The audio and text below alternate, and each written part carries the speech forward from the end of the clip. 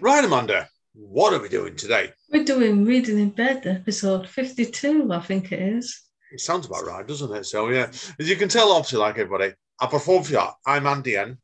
She is.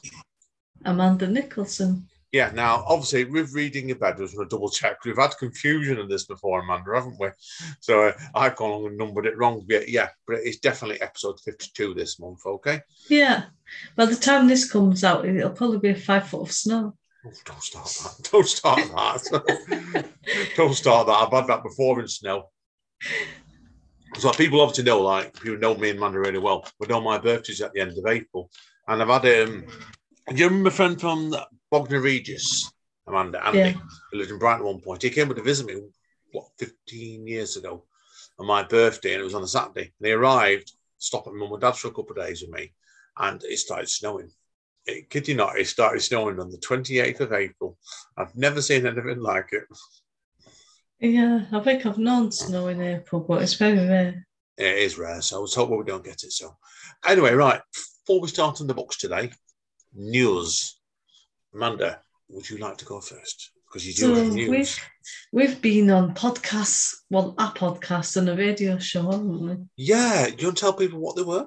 So I've forgotten the name of the podcast now, actually. It'll kill you. It'll kill you. I know it's Peter Humphreys that does it, but I've forgotten the name of his podcast. First impressions, right? So, sorry, Peter. Right. First impressions, and I forgot it. That's my first impression. I'm saying nothing, right? So, but we had a good time with Amanda, didn't we? Because we spoke to Peter, about a couple of weeks ago, was it? First week in March or something, wasn't it? Yeah. And it's just come out a couple of weeks later, and it's basically he used us podcast with one or two guests, and he had a bumper episode set up. He's got 4 poets, me, you, and I forgot the lady's name, some lady from the Ukrainian Poets Project, and our friend Lisa O'Hare, isn't it? So yeah, and we didn't know we were sharing the episode with her, so that was a nice surprise. It was. Lisa's great, very, very talented writer, and we had good fun doing our bits really, Amanda, weren't they? So, but yeah, and then what did we do yesterday, Amanda? We went on Hannah Kate's bookshelf, I think it's called. Hannah's bookshelf. I get confused because you used to call it bookcase, and now I have to stop and question myself what it's called. When I used to know before, and now I'm thinking, does he know something I don't know? Oh, it's Hannah's Bookshelf, okay, which is on North Manchester FM between 2 p.m. to 4 p.m. every Saturday, and it is on Mixcloud to find yesterday's show, so it's well worth watching. We had a really good laugh there yesterday, Amanda, didn't we? So yeah, we met. We said there was she had 12 poets on yesterday, 8 in person and 4 on. I think she's done it through Skype. She said 4 extra ones, and the 8 that were there, we knew what 2 of them, didn't we? Apart from ourselves. The lovely Paul Morris, his wife Judy Morris, who were lovely to see the world again. And we met you met 4 of the poets. I knew one of them, John Darwin, and there was 3 other poets there and writers we hadn't met before. It was nice afternoon out it was. So it's well worth checking out the show, as I would say. So right, quick bit of news from me is I've also had out this month the 5th in my Europa anti-war books with my friend Nick Ambrister, Europa 5, which you can find if you look around for it. And that was when we talked about the Afghanistan war.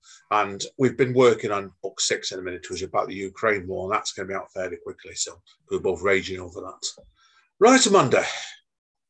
Should we do our first book of the month? Yeah. Right. We haven't sorted an order out, have we? So, but no. Now, obviously, we've got to warn everybody today if you hear this. There is going to be some quite adult material coming on later on. So what I think we'll do today, Amanda, is should we do the 2 books and anybody can listen to, can't they, first of all? So, the nice books. Right, we'll do mine first then, okay? I've got a sci-fi book, okay? And then Amanda's doing a poetry book in part 2. Now, parts 3, 4, and 5, we do have to warn you, they're explicit content and they're not suitable for children before we start, Amanda, are they? So, no. Okay, well, that being the case then, Amanda, what do you want off me first? The title and the author. Okay, this is a sci-fi book by an American author called Clifford D. Simak called City. Okay, so do you want to read the blurb? Yeah, okay. On a far future Earth, Mankind's achievements are immense. Artificially intelligent robots, genetically uplifted animals, interplanetary travel, genetic modification of the human form itself. But nothing comes without a cost. Humanity is tired, its vigour are all but gone. Society is breaking down into smaller communities, dispersing into the countryside and abandoning the great cities of the world. As the human race dwindles and declines, which of its greatest creations will inherit the earth and which will claim the stars?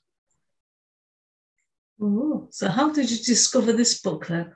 This has come off a couple of people, actually. I had a couple of recommendations come from the same book, actually, the past couple of months. First of all, my friend Keelan Cody recommended this to me. He's been reading this author a lot. But Dad recommended this one to me about 2 months ago as well. And also, I was chatting to this writer with our friend John Keane and Write Out Loud Stockport the other month as well. All recommended to me. It's an interesting combination of people recommending the same book to you. yeah, it is really. Now, it's classic sci-fi, this book as well. Because to explain to you, Amanda, first of all, it shows you this. It's a series of 8 interconnected short stories that were originally between 1944 to 1951. Yeah. With an additional story wrote in 1971 as a tribute to his original editor, John W. Campbell. And tell me how you feel about this, Amanda, because they're 8 interconnected short stories. Apart from the last 2 stories, it's a completely different cast every time. But it's mostly on the same family, going across 10,000 years and generations. Yeah. And it was interesting, really, because it was the scope of it is really, really quite immense in it. Because as I said before, it stretches over 10,000 years from man who abandons their homes in the cities in fear of the atomic bomb. Because you think back in the 40s and 50s, that was a big threat, wasn't it? Yeah. So he's wrote really reacted to that, and then base it over the future generations where most of mankind then flees to Jupiter, leaving a new world order to be established by talking dogs and their robot helpers. Oh, okay. It's a bit, it works, but it's a bit, you know what I mean? It's an odd one, really, because what do you think? Do you think to that? Could you imagine that being wrote nowadays? No, not really, but like the futuristic stuff that was written like decades ago is a bit more out there, I think, than the futuristic stuff that's written now. It's like when we watch Black Mirror and stuff like that, you could actually see it, but the older sort of science fiction stuff, you think, oh, that'll never happen. Yeah, this one's very similar in some ways in that. But what I did like, but there was a couple of really good things about this story to begin with. There was one where there was quite a lot of technology in it, but he didn't actually directly address the technology. He basically implied it a lot more. And I think that's at that stage, the technology itself was obviously they didn't know what they were going to get. Say 60 years later, really, I suppose, did they? Any more than that? No.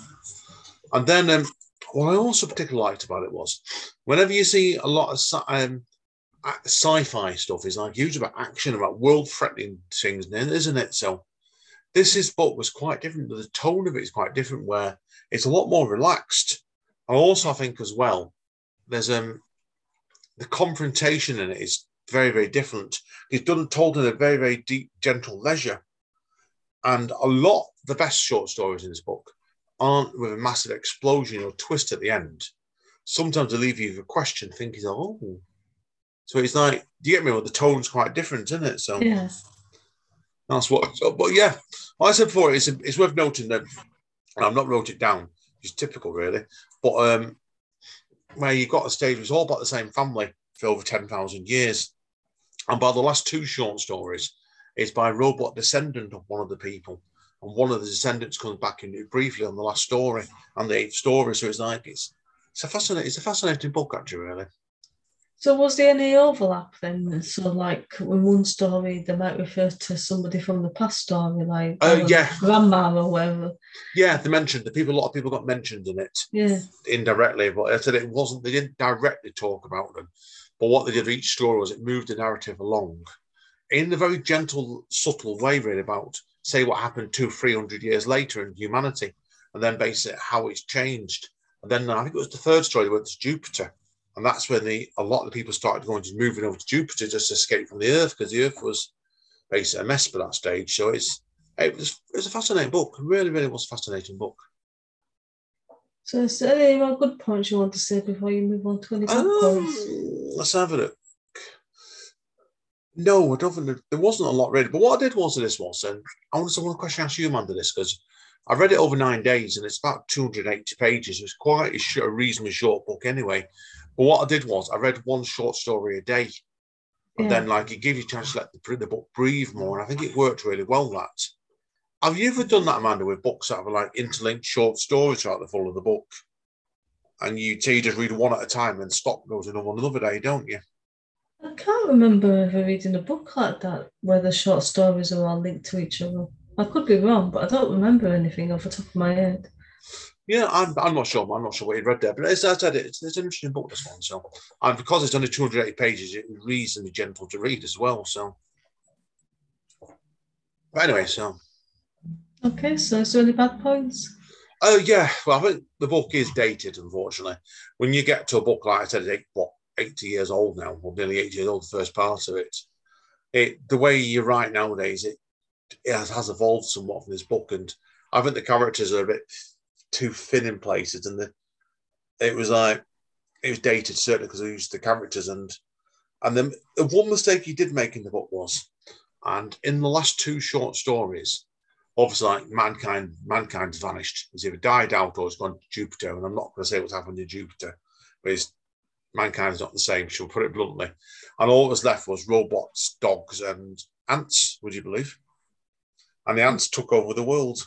And I thought to myself, the ants were it was a funny one because they didn't really give much attention to the answers, so he didn't really get what their motivation was, and that was probably a mistake. But if they'd done that, it'd been another 2-3 short stories, and you know what I mean? He might have overloaded the book somewhat. So, okay. Also, I said before, and was the technology, like I said, is if you like is sci-fi more technical, this isn't that sort of book. And it's also certainly not book sci-fi for people like seeing explosions and the world under threat. It's not that kind of book at all. Yeah. Okay, that's my comments. Okay, so do you want to give it a mark out of 10? What do you think I'm going to give this, Amanda? I think you're going to recommend it. I don't know how highly. It's an 8. I really enjoyed it. I did really enjoy it. It's one of those books where it's a quaint little book and it's definitely dated. It's some such a book, but it's a book of somebody who likes a science fiction to be more in the emotional character and about characters rather than explosions. So it's a really good book. I recommend it. Okay. Right, Amanda. Shall I give some clues for my next book then? Your first book, you mean? Yeah. Well, the next book on here are my first book. Yeah, go for it. What's your first book? Let me give us a clue. There's some things I haven't told you. Oh, I hope not. No, people that know us, we've been married for 6 months, nearly 7 months now, and it would be, wouldn't you? And we've been together 5.5 years. I hope there's something. What things Van has not told me, it doesn't come from his book next. Right. Well, seriously, guys and girls, stay out, hang around. We shall see you in a minute. Say bye, Amanda. Bye. Reading in bed. Hi guys, yes, Reading in Bed, episode 52. I am Andy N. I am Amanda N. Oh, you're Amanda N today, not Amanda Nicholson, or Amanda Steele, or Amanda C, Amanda A. I don't know. It was funny yesterday, people wondering, we were at Hannah's bookshelf thing. Didn't she introduce you correctly, Amanda, didn't she? And say she introduced you as Amanda N or Amanda C. I think she nearly did. I think she introduced me as Amanda Steele because obviously I sort of put my name down because I've been on that show so many times now. It'd be like, who's Amanda Nicholson? It's like, no, Amanda Steele's been on there 10 million times, but not Amanda Nicholson. Exactly, same Randy N been on a number of times as well. So, yeah. But that's anyway, so I won't show then. So, but anyway, Amanda, what is your first book of the month? Okay, so it's called Some Things I Still Can't Tell You by Misha Collins. Is there a blurb for this book? Yeah. From Misha Collins, actor, longtime poet and activist, whose massive online following calls itself Army for Good, comes his debut poetry collection, Some Things I Still Can't Tell You, Trademark wit and subtle vulnerability converge in each poem. This book is both a celebration of an aspiration of life well lived. The book is a compilation of small observations and musings. It's filled with moments of reflection and a love letter to the simple joys passing a simple blade of grass on the sidewalk. The freedom of peeing outdoors late at night, or the way a hand-built ceramic mug feels when it's full of warm tea on a chilly morning. It's a catalogue and compendium that examines the complicated experience of being all too human and interacting with a complex, confounding, breath-taking world, and a reminder to stop and be awake and alive in yourself. Interesting. Now, obviously, for people who don't know Amanda, who is Misha Collins? Well, it says all the things that he is there, but if you want to know what he's been an actor in, the main one is Supernatural, even though he's been in quite a few other things as well, but he was in Supernatural, I think, the longest. Yeah, he did, what was it, 12? Did he come in season 3 of Supernatural or something, didn't he? Season 4, I think it was. Was it season 4? Yeah. So people wondering, I said he was in it, but then obviously 11 years after that. So it was quite funny, wasn't it? Because he only meant to come in for a guest appearance for a couple of episodes, didn't he? And everybody seemed to really like him. So and he seemed to stay around then, didn't he? So yeah. That's why. But yeah, so no, but you told me before, Amanda, I didn't know this. Like, but you knew he'd been writing poetry before, hadn't you? Yeah, I used to follow him obsessively on Twitter, and I knew from that he wrote poetry, but I'd never seen any of it, so I didn't know what it was like. Right, well, that being the case, and you better give us the strengths and the weaknesses, hadn't you? So give us first of all then the strengths. I actually liked some of the poems. They're like little sort of reflections of moments and things like that, or just like little snippets of moments and emotions.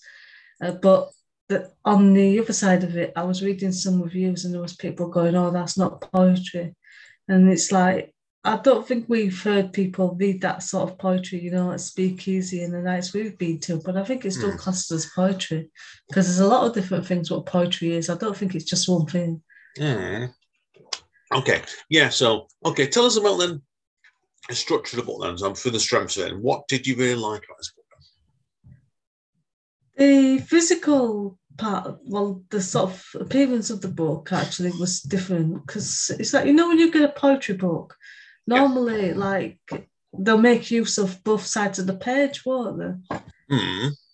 And this one was, unless the page is spread onto 2 pages, if there were just one page poems, then the next page would be blank and then it'd be the poem on the next page then. So it seems to waste a lot of paper.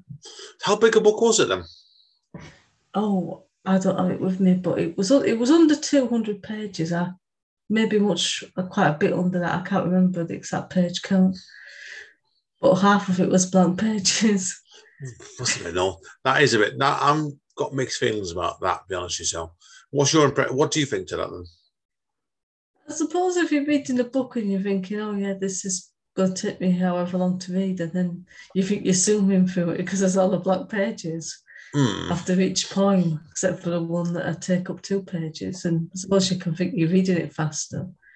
But on the other side of it, it's like when everyone's going on about global warming and paper and cutting down trees, it seems a bit of a waste. Yeah, I see what you mean with that. It's a bit of a funny one, isn't it? So, yeah, so I get what you mean with that. So, now obviously, like you told me as well, didn't you, because I've not read this book. What I meant to have a look at it, and I know you've read some pieces out to me. But what do you think to the actual structure of the poems? You said some of these are more like thoughts in places, didn't you? Yeah, there's like some little ones that are just like such and such said this and I said that and then I left feeling blah, blah, blah, whatever. And it's like, I suppose it works, but I can understand on the other hand why people are going, "Oh, well, that's not a poem." Yeah. So I suppose poetry is whatever you want it to be, really. Yeah, I think so as well with that. They say it's very open to interpretation, I think, the poetry a lot of the time. So, and it's like it sounds like it is with this book, definitely. So, now, is there anything else you want to talk about with this book, Amanda, before we go into weaknesses? Yeah, the thing is, I don't know if they've done this on purpose, but it's going to make me need to read the whole thing again now, because like I told you yesterday after I finished reading it and the acknowledgements, and then it mentions that he's split with his wife. Well, they're separated, they're not divorced yet, so there's chance for them to sort things out. But I didn't know that reading it, and some of the poems I'd been reading, I was thinking, oh, they sound like they're about like an ex or something, but he's been with his wife for so long, so I don't know when he had time to like, date anybody else to write these poems about them. So now, like looking back on it and knowing that, which was at the end of the book, it's like if I go back and reread it now, it's going to have a different meaning to it going back now and rereading it. Yeah, I found it. You said that before, man. I found it a bit odd that really because obviously we talk about obviously like he's separated from his wife, but like should you have actually put that in the back of the book? Really, I don't know. It's a funny one, isn't it? So.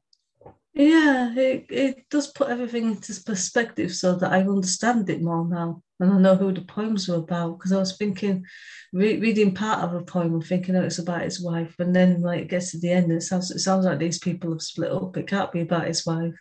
And then you get to the end and find out they are separated. And he never really said anything on social media about it. So he's kept it private. So I'm hoping that means that they're going to get back together again because I've seen pictures of the children and they've got some lovely children together. Yeah, it sounds like you just hope. But I said for anybody, I'm always a believer. You don't want to see people unhappy. And I said, good luck to them. Okay, good luck to the family. My philosophy with that, definitely so. Now I've got to ask you, Amanda. Obviously, it's very hard to approach books. This one. Was there anything you didn't particularly like about this book? It took some getting used to just because it was in the different format that I was talking about. But by the end of it, I was thinking, well, yeah, it's just capturing little parts of his life, just those moments where he just sees something or someone says something to him and then he realised something. I think that is part of what poetry is about. It doesn't matter what format you put it in. Yeah, I agree with you completely on that. So good luck to him in the book, definitely. So with that one. Now, when did you first hear about him being a poet? I knew years ago. I'd seen it somewhere. I don't know if he'd mentioned it on social media or I'd read an article, but I'd never seen any poetry. And then I think we were doing our research in Waterstones, where we're going to Waterstones, look at books, and then find them cheaper somewhere else. Or get them through alternative revenue streams. And I actually found myself looking at this book, which had a really nice cover. It took me about 10 seconds to click. I thought, that looks like a nice poetry book. It's a nice cover on that. And then I read Misha Collins on it. I was like, what? So I picked it up and I'm like wearing it in front of me, like, look at this. Yeah. And then it's worth knowing, obviously, like I said, it's that one mysteriously jumped into my basket a couple of years later in time for Valentine's Day, because I know if everyone knows, obviously knows Amanda does like Misha Collins a lot. Is that the best way of putting it, Amanda, to you? That's why. So it jumped into your basket, and that's why. But I thought you'd enjoy it. It is. So now, is there anything we need to bring up about this book, Amanda, before we conclude? No, there's nothing else. I'm ready to give it a score. What are you going to give this out of 10? I'll be surprised if this is not a recommendation. I'm giving it 9 out of 10. Oh, high recommendation. Sounds good to me. That's excellent stuff. Then that means that it's a strong recommendation. Amanda's really enjoyed it. Is that correct? Yeah. Good. Okay then. Me next, isn't it? So. Yeah, and I think we have to say goodbye to anybody who doesn't have a strong stomach now, don't we? Because it's all downhill from here. Yeah, it will get a bit dark in this bit now, to answer yourself. So I'm not going to give any hints away on this, Amanda, because obviously we have to do a legal disclaimer now. The rest of this podcast is on heavy adult material. It's definitely not suitable for everybody. So, right, Amanda, should we conclude? Yeah. Give everybody your childlike wave then. Say bye. Bye. Reading in bed. Welcome back to Reading in Bed with Andy N and who am I? Amanda N. No, is it Amanda C, Amanda N, or Amanda Nicholson, Amanda Steele? I don't bloody know. Who's Amanda C? Why would there be a C? I'm just bugging in letters out. That's why. So just to confuse you. Now, obviously, whose turn is it now, Amanda? You're next. I'm now. Okay, so yeah, as we stated before, anybody still listen to this, The next 3 books in today's session are of adult material, so parental discretion is advised. Now, what do you want to know first of all, Amanda? The title and the author. Okay, I'm on the current book by Paul Auster today, which came out the back end of last year, called Burning Boy. Okay, do you want to read the blurb? Yes, I do. It's a bit of a longer blurb, this, okay? Okay. But yeah, I'll read it, okay? The blurb is, Booker Prize shortlisted in New York Times best-selling author Paul Auster's comprehensive landmark biography of the great American writer Stephen Crane. With Burning Boy, celebrated novelist Paul Auster tells the extraordinary story of Stephen Crane, best known as the author of The Red Badge of Courage, who transformed American literature through an avalanche of original short stories, novellas, poems, journalism, and war reportage, for his life was cut short by tuberculosis at age 28. Auster's probing account of his singular life covers Crane as he rebounds from one perilous situation to the next. A controversial article written at 20 disrupts the course of the 1892 presidential campaign. A public battle with the New York Police Department over the false arrest of a prostitute effectively exiles him from the city. A star-crossed love affair with an unhappily married uptown girl tortures him. A common law marriage to the proprietors of Jacksonville's most elegant boarding house endures. A shipwreck results in his near drowning. He withstands enemy fire to send up dispatches in the Spanish-American War. And then he relocates to England, where Joseph Conrad becomes his closest friend, and Henry James weeps over his tragic early death. In Burning Boy, Auster not only puts forward an immense read about an unforgettable life, but also casts a dazzled eye on Crane's astonishing originality and productivity, providing a skewedly knowing insight into Crane's creative process to produce the rarest of reading experiences. The dramatic biography of a brilliant writer as only another literature master could tell it. Okay. So what made you want to read this book then? Well, you know, anybody who knows me and also know Reading Bed, I love Paul Auster's work. He's one of the rare modern writers, really, that's jumped around all kinds of genres. He's done what I think is 14 novels. He's done poetry books. He's done screenplays, directed films. He's done numerous books, non-fiction. But this is the first time that I can think of he's actually done a biography on another writer. And this one was, I know he first started reading about this guy, basically when he was in college himself 40 years ago. And it took him about 40 years to actually have the guts to go and write this book, basically. Okay, so do you want to talk about any good points? Yeah, now, people wondering, obviously, Reading in Bed, they would know.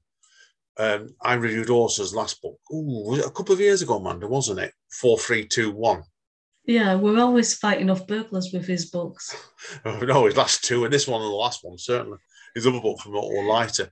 4321 was, if the memory correct, was 850 pages. Yes, in hardback. So it's not like the sort of book I could carry on the Kindle to work. Because I had the pleasure of reading this at home, and 4321, where I read it over lockdown when I was in a cricket ground at the back of us over about a month. This one, I read it at home over about 3 months. It took me 3 months to build, or a month to build the guts up to read this one, because it's so long. And you think, Amanda, let me ask you a question then, because I know you've read 1 or 2 books, haven't you, that are over 1,000 pages, 800 up. What's the experience like for you with that then, first of all, then? Well, the one that comes to mind is The Stand, and that was an audiobook, but as a physical hardback, I think that would be quite hefty carrying it around.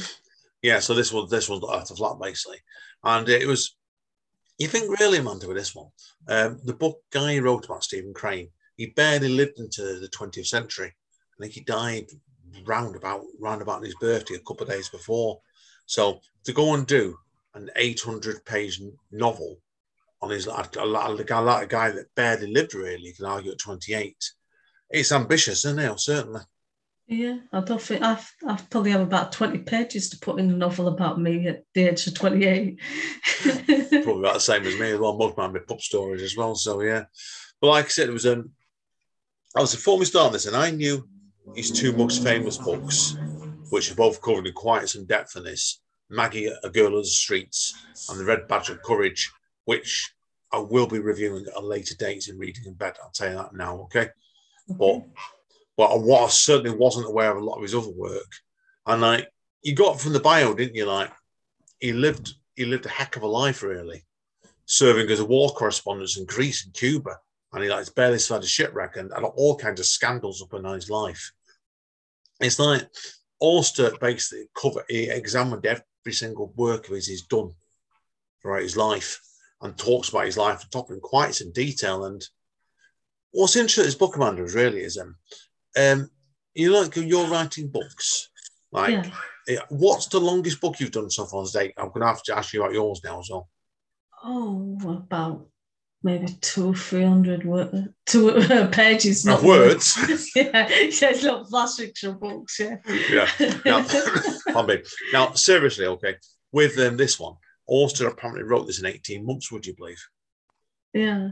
I suppose if that's your full-time job, though, and you've got nothing else to do when you actually make a full-time living from writing fiction books, it's doable.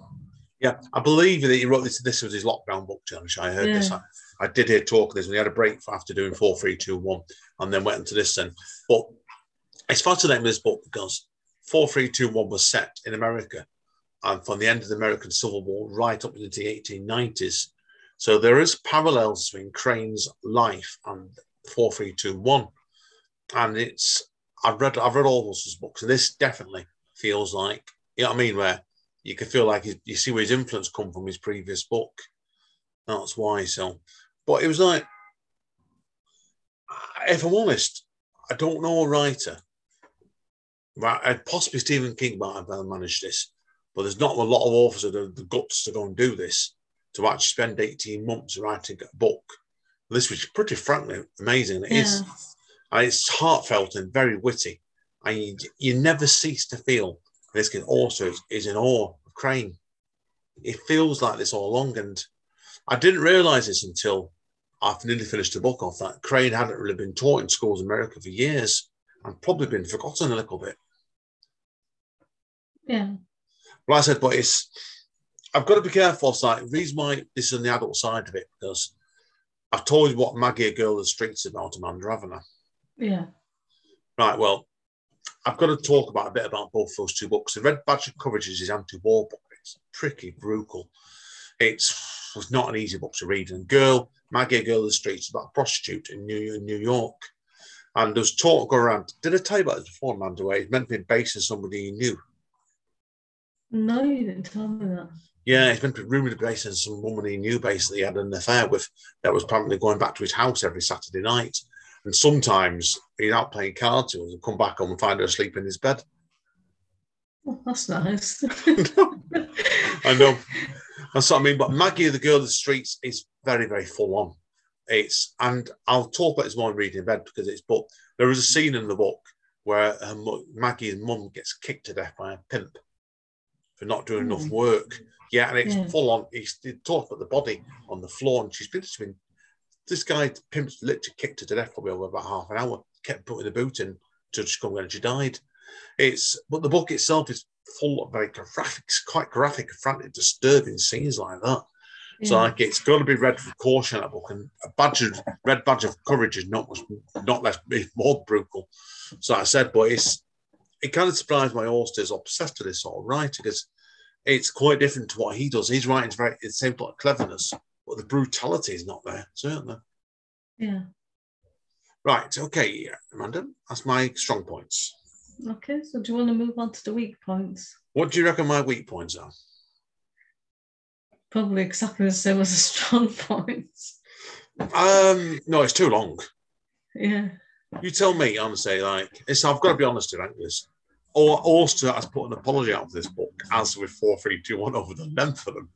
And I thought to myself, he probably should have had an editor to tend to cut it down, to be honest with you. Because it's when you're doing books like that, you're only going to get your real hardcore fans reading them, aren't you? Yeah, but I think when you get to the point where you become known for books like that, if you release something shorter, people will be like, oh, is that all it is? Where's the rest of it? But he's done very short books before. There's a book in our bookcase called Timbuktu about a talking dog. And that's all right. I was under 200 pages. That So it's sounds like, good, actually. I like talking dogs. I know you do. Well, it's ironic. We've already done about talking dog already. So, but I might review that one again sometime. I might dig it up and let you read it. We'll both review it together. It's interesting. It's a good little book, that one. But this, like I said, this feels to me like it's an author in his 70s now, where he's got nothing left to prove, and he's just writing what he wants to write. And he's like, it's probably very hard for a publisher to say, no, Paul, cut it back by about 200 pages, because he won't do it.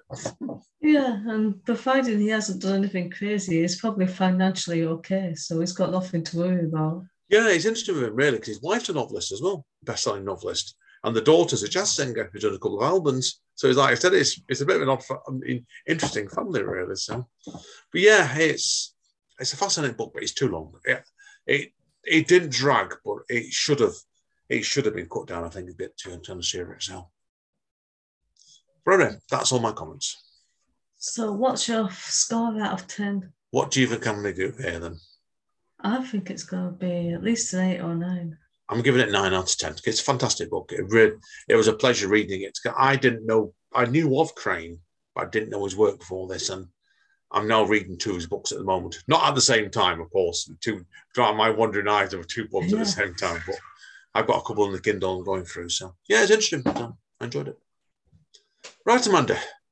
Right, as you can now see, we talked about prostitution and brutality. Now we're going to lay into social media, aren't we? Which is my favourite thing to do. Yay! Yeah. In a somewhat darker way. I think that's the best way of putting it, isn't it? So, and then if you think we've done a bleak book first, you ain't seen nothing yet. So, I'm not going to start singing that. no, I wouldn't either. We'll see you in a minute, okay? Say bye, Amanda. Bye. Reading in bed. Hi, guys. Yes, Reading in Bed, episode 59. She is Amanda Nicholson. And he is Andy N. Right, yes. Now, as we said before, we're into the adult section of the podcast. This is a very disturbing book we're going to read next. And I'm going to be quite serious as best we can, Amanda, really, aren't we? So, yeah. Like I said, so the book itself is by, and I can't find the name, for the laptop's frozen. Hayley Phelan, Like Me. And this book, I do need to state, did your copy have this, Amanda, as well? It had an explicit warning right at the front of the book. I can't remember. Yeah, mine definitely. I eat those for breakfast. Oh, well, we know that by now. Anyone who's wondering, Amanda, if she starts seeing adult warnings from a TV program, she starts cheering normally. Yeah, I usually think they're trying to seduce me or something. But seriously, okay, we do have to be quite serious to a degree. Yeah. Okay? Like I said, we will take the piss of this book to a degree, but it is, well, one of the most, how do you say it, man? One of the most eye-opening books you've done for a while, this one. I think there's a touch of realism to it if you look into like the seedy world of modelling and Instagram and the effect it's had on it. Yeah, no, definitely. No, I better read the blurb out before we start. Yeah. So, Like Me. Oh, I knew you'd asked me to do this. Well, I'm not even going to read the bit black in it, because the black bit I can't pronounce half the words. So I'll just cut out the first black. It's a kind of psychological thriller that follows an aspiring model down a social media-fueled rabbit hole of obsession, narcissism, and self-destruction. For 19-year-old Mickey, Instagram offers a tantalizing portal into the world she wishes she inhabited. Few beautiful, cunning, and privileged Mickey finds herself with a stalling modelling career, an escalating drinking problem, few friends, and next to nothing in the bank. To numb her growing despair, she spends her days frantically refreshing her Instagram feed, obsessively tracking the movements of Insta-famous model Gemma Anton. Gemma is a perfected version of Mickey, living a seemingly perfect life, a skyrocketing career, a famous photographer friend, and adoring foddlers. Foddlers then. Foddlers. So, the life Mickey wants more than anything else herself. She studies every detail Gemma offers through the window of her phone, trying to establish, learn, mimic, become the object of her growing fascination. Then a chance encounter thrusts Mickey into a world of opportunity, and she meets with surprising and immediate success. But as her online persona begins to take over her life, Mickey finds it increasingly difficult to separate reality from the facade of Instagram. Engrossing, sharp, and astute, Like Me is a shimmering portrait of information, disconnection, identity in the digital age, and a dazzling introduction to a brilliant new voice in contemporary literature. Right, Amanda, I'm going to let you start off with this one. Okay, tell us a little bit what you liked about the book to begin with. Yeah, so I was drawn into it because of the Instagram handle, the handle on it, because obviously I'm interested in stuff like that that looks at like the dark side of it, because I think there is a very dark side to it that a lot of people either don't talk about, or if they do talk about, it's usually, people then they just go off or they commit suicide because of it and stuff like that. Yeah, I do you know what it reminded me of in the first part of the book was, I actually initially thought it was actually going to become like a single white female. Can you remember that film with Bridget Fonda in from years ago? I've heard of it, but I never watched it. Yeah, it initially started off in that direction when she basically took over her life. And I thought this was going to go that direction, and it did in a way. But like it, obviously then we end up with Nikki bumping into Gemma in a nightclub, and then everything seems to go pretty mad, really, doesn't it? Yeah. Now, my favourite bit of this book really was, and I want to know what your favourite bit it was as well, when it talks about social obsession and the danger of social media, and Instagram in particular. And I was kind of surprised she got away with writing this book, because I'm surprised Instagram didn't sue her. Yeah, but I suppose you just got to prove that, there is things like that, and they are, so it's easily proven. Yeah, it's true. I like the fact where she was getting obsessed, wasn't she? More likes. I must have more comments, more likes. Next step, another picture, more likes, more comments. It was like... And there's so many people on Instagram now, and I mean, I know there's other social media platforms, but I think that's the main one that's really setting it off. And they're just obsessed with it. And that's all they do all day, just post pictures of themselves, like not wearing very much, pouting, just like having a certain look, the bones sticking out, and still not thinking they're skinny enough. Yeah, there is. That's what this book at its best really touched on. And certainly, like, it was... How did you feel about the sex scenes in it? I don't think they were overly graphic, to be honest. Yeah, it was... I've seen and read worse in other books and films and things. Yeah, this is what's causing the controversy on the sex scenes. It was basically, there was a scene in it when she got press gowned having sex with the photographer, when she was basically saying she wasn't turned on and she just fucked him anyway, like, because she felt she had to. Then she effectively got raped, didn't she, later on by some cowboy guy or something. Yeah, but I think there's so much of that in real life, not just in modelling, but just in like the film industry and stuff. So it's like, even though it's fiction, if it highlights that in some way, then I think it's a good thing, because people need to know that goes on. Yeah, no, I agree. That was one of the book days best for me. Now, let's have a look. Check. Yeah. Otherwise, I mean, that covers all my strengths of the book, really. So now, is there anything you particularly liked about this book, Amanda, before we go into weaknesses? I'm not going to give away any spoilers, but there was a sort of twist, but I figured it out halfway through the book. Yeah. I thought it was done quite well, because by the time we got halfway through the book, I was thinking, I think this is what's going to happen, and it did. Yeah, that's fair enough. Okay, we better go into weaknesses then, I suppose, hadn't we? So, yeah. Is there anything that you particularly disliked about this book? And I've got 2 points to raise on it, do you understand? There was a few, but it's probably not the same things as you. I think it was a bit slow in places. And the mother character, I know, like, maybe that's just the way she was, but it just felt like she didn't really care at all. And she didn't see what was happening to her daughter right in front of her. Yeah. I've read up on comments in this book, Goodreads and a few websites, and how did you feel about the main character, Nikki? Did you find her quite unsympathetic? I kind of see like how she got to where she was. I can't relate to her, obviously, because I've not been like that, and I'm lucky enough in a way that I grew up when there was no Instagram or even much of an internet. Yeah, I think we're looking at the side of things with that, because it's obviously the internet exploded 20, 25 years ago, and I was a man adult by that point myself, and you were heading in that direction as a young lady, weren't you? So yeah, in some ways it's good that we didn't have that to play when we were younger. But yeah, there was a lot of paranoia in this book, and I was a bit uncomfortable with the character. I didn't find her very sympathetic in places, I must admit. So, is there anything else you didn't like about this book, Amanda? No, I think that's it. I've got a couple of things in this one, John, and I'm going to probably end up bringing a big spoiler out that you were hinting at in the first part as well. But I was a bit, I kind of guessed the twist based over. I'm guessing you're talking about Gemma, aren't you? Yeah. Yeah. I felt that should have been brought in much quicker than what it did through Pathology. I felt it was too long. It was a bit long-winded to get to that point, and it's only a reasonably short book anyway. But I have to be honest here as well. People are wondering last month as well.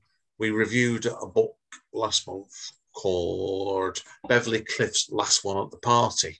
Yeah. And I kept thinking of this book with that in a different way.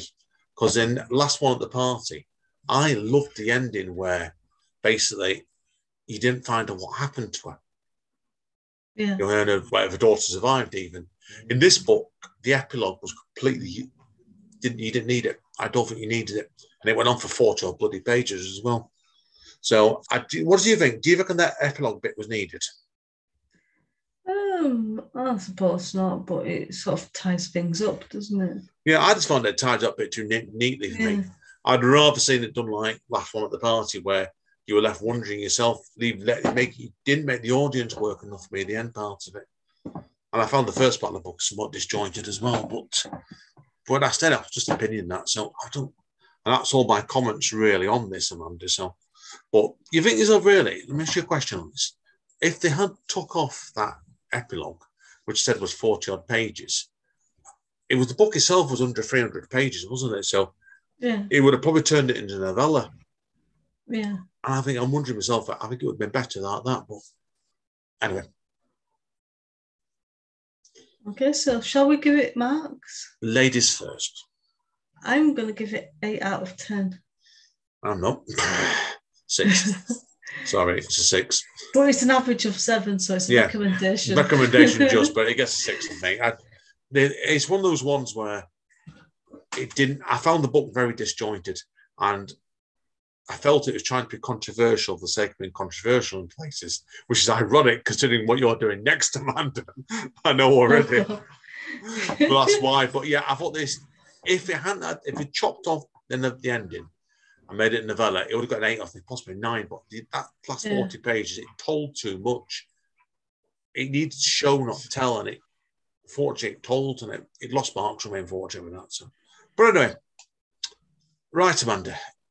We're not going to give any hints away, are we, for book 5 this month? No, we're going to end right at the bottom. Yeah. Script. I've not read the next book, but I've heard plenty about it. That's the best way of putting it. So we'll come right back. Right, Amanda. Bye, if anybody's left. Anybody's left, we'll see you in a minute. Good luck. Good luck. Reading in bed. Hey guys, yes. Episode 52, Reading in Bed. She is Amanda Nicholson.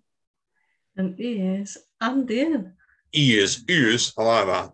Now, he is. He is definitely right. Okay, now, seriously, guys, then this is the book when we had to particularly put the disclaimer out in this one. So, to say we've had Amanda's had a challenging time reading this book is an understatement, because I've had to live it with her, because she's gone on about this book and sometimes not glowing references either. So, right, Amanda.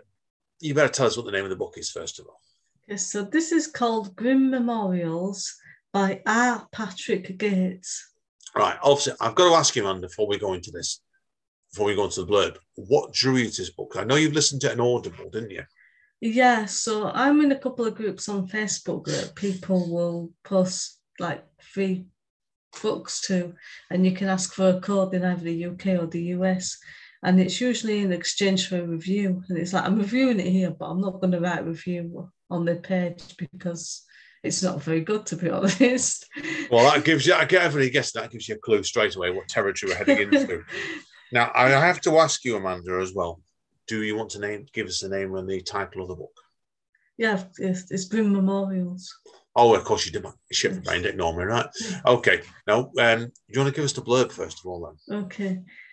Far from the concrete and steel of Boston, the town of Northwood nestles beneath the summit of Mount Sugarloaf. The quiet community seems like the perfect place for Steve and Diane Naylor to raise their family of 2 children with a third on the way. Their new home is perched on the edge of a forest, A trail through the woods leads to an old Victorian mansion that once housed the town mortuary. But the memories of the dearly departed are the least of what lurks there. Eleanor Grimm is a woman of desperate cunning, possessing unfathomable power. Driven by the enchantments found in fairy tales, she has bewitched the parents of Northwood, keeping them spellbound and distracted from her true agenda, claiming the most of souls. For more than 50 years, she has been spiriting away Northwood's children, and now she has set her sight on the Naylor's son and daughter. Whoa. Okay. Now, I have to ask you, man, there's a couple of things we need to go on about this book, okay?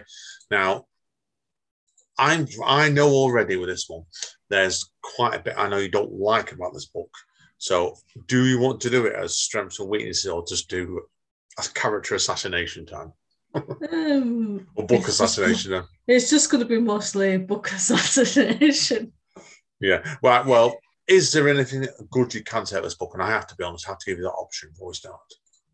I thought the idea was good because I love dark fairy tale retellings. And that's probably it, really. And then I was enticed, obviously, by the warning at the beginning. It said it contained disturbing, horrific, sexual scenes, the whole gang. Yeah. So I was joking saying before, that's what draw Amanda's in. But I think in this case, I think it worked the other way, Amanda, didn't it, really, unfortunately? Yeah. Yeah, so tell us, obviously, then go into it then. What didn't work for you in the book then? So there's a character called Steve, and he gets seduced by this witch who is like posing as whatever people want her to see, want to see her as. Yeah. And in this case, it's a young, attractive woman. And even though he's got a pregnant wife, there's a scene where he's like helping his pregnant wife into the car, and he gets distracted and he sees her across the street. And she's just sucking her finger, basically, in a seductive way, and he almost comes in his pants. Oh, for goodness sake. And then he can't stop thinking about her for days afterwards. And even when he's trying to seduce his wife, he's thinking of the woman sucking her finger. Oh, my frigging God. I think I was trying to eat my breakfast when I was listening to the book as well, and I almost spit the breakfast all over the laptop. What's the word you use here, Amanda? Is it subtle as a ton of bricks, this book, then, is it? It feels very much like the wet dream of the author, like he's just like written down all the really like dark secrets and stuff that make him get turned on. Oh, and put them into a book. Goodness sake. It's just like I said, and I know you told me as well, this is what made me, you were laughing when I was coming back from work some night, and I'm going to be horrible here. Didn't you come up and say there was a scene about, was it Red Riding Hood and the Seven Dwarfs? It was Snow White. It's much later into the book. This is going to contain spoilers, by the way, before I go on. It's just the least of your problems, really. Yeah, exactly. Go on then, Amanda. So the witch has kidnapped all these children, and there's a scene where some of them have been killed, which we'll get into later. And there's a couple left, and they're trying to escape. One runs into this room and walks into the middle of an orgy between Snow White and the Seven Dwarfs. Dear. May I ask the question then? What was the point to this, to the plot? I have no idea, other than it fits in with the fairy tale theme and it's supposed to shock the reader, but for the plot itself, it doesn't really add much to it. No, it doesn't really with that one. It just like said it just sounded like somebody had told me. I've not read this book. It sounded like to me like somebody told me about sex sells. Yeah. And I said to put as much graphicness in the book as possible. Now, wasn't there? I seem to agree that there was other quite ludicrous sex hints in it, basically, wasn't there? Yeah, so the character Steve, who's like involved by this this vision that he has of this witch that isn't what she looks like at all, really, like follows her into a pub, and he finds her, and she's in this corner of the pub, and there's some college students a couple of tables away, but it doesn't seem to matter that they're just sat there watching, and he proceeds to have sex with her on the table just a few tables away from these college students. Oh, So he thinks he's like having sex with this young, attractive woman, but it still doesn't explain, the public doing it in public, really, does it? oh, And for these goodness college sake. students are looking on and being really disgusted because they just see this old woman who's about 80 or something, and he's just hammering away at her. Oh, And at for one goodness point, sake. he like pulls on her nipples so hard, and because she's so old, there's like blood pouring out of her nipples. Oh, for goodness sake. Oh, my God. Is that, yeah, so, yeah, it's because everyone's wondering, you can see why, I think what probably, did it disgust you, Amanda, or did you find it funny in a horrible way? It definitely didn't turn me on. I think the author might have been turned on by it, but I wasn't. Oh, I was God. just like, not like, oh, yeah, but it's just like, it was just so funny because it was comical. I Yeah, don't think it was meant to be comical. yeah, I think he just like he said he was trying to be clever and it backfired really, didn't it? So Yeah, it just got more outrageous as the book went on, and it was just laughable because I was thinking, oh God, what could happen next? God, And then obviously one of the final ones near the end of the book was the orgy with Snow White and the Seven Dwarfs. Oh, It's like, Jesus. that's what could happen next. It's just plain crazy. You just want you to think people can't surprise you. And that's what happened, didn't it? It was just plain daft. It really, really was daft. God, oh bloody mighty. They warned about disturbing scenes, which is fair enough, but I think it went way too far because there's, apart from like all the sex stuff, there's like all the violence and torture of children as well. And I think there's probably some unwritten rules, about not harming animals and children in books. Or if you do it in a subtle way.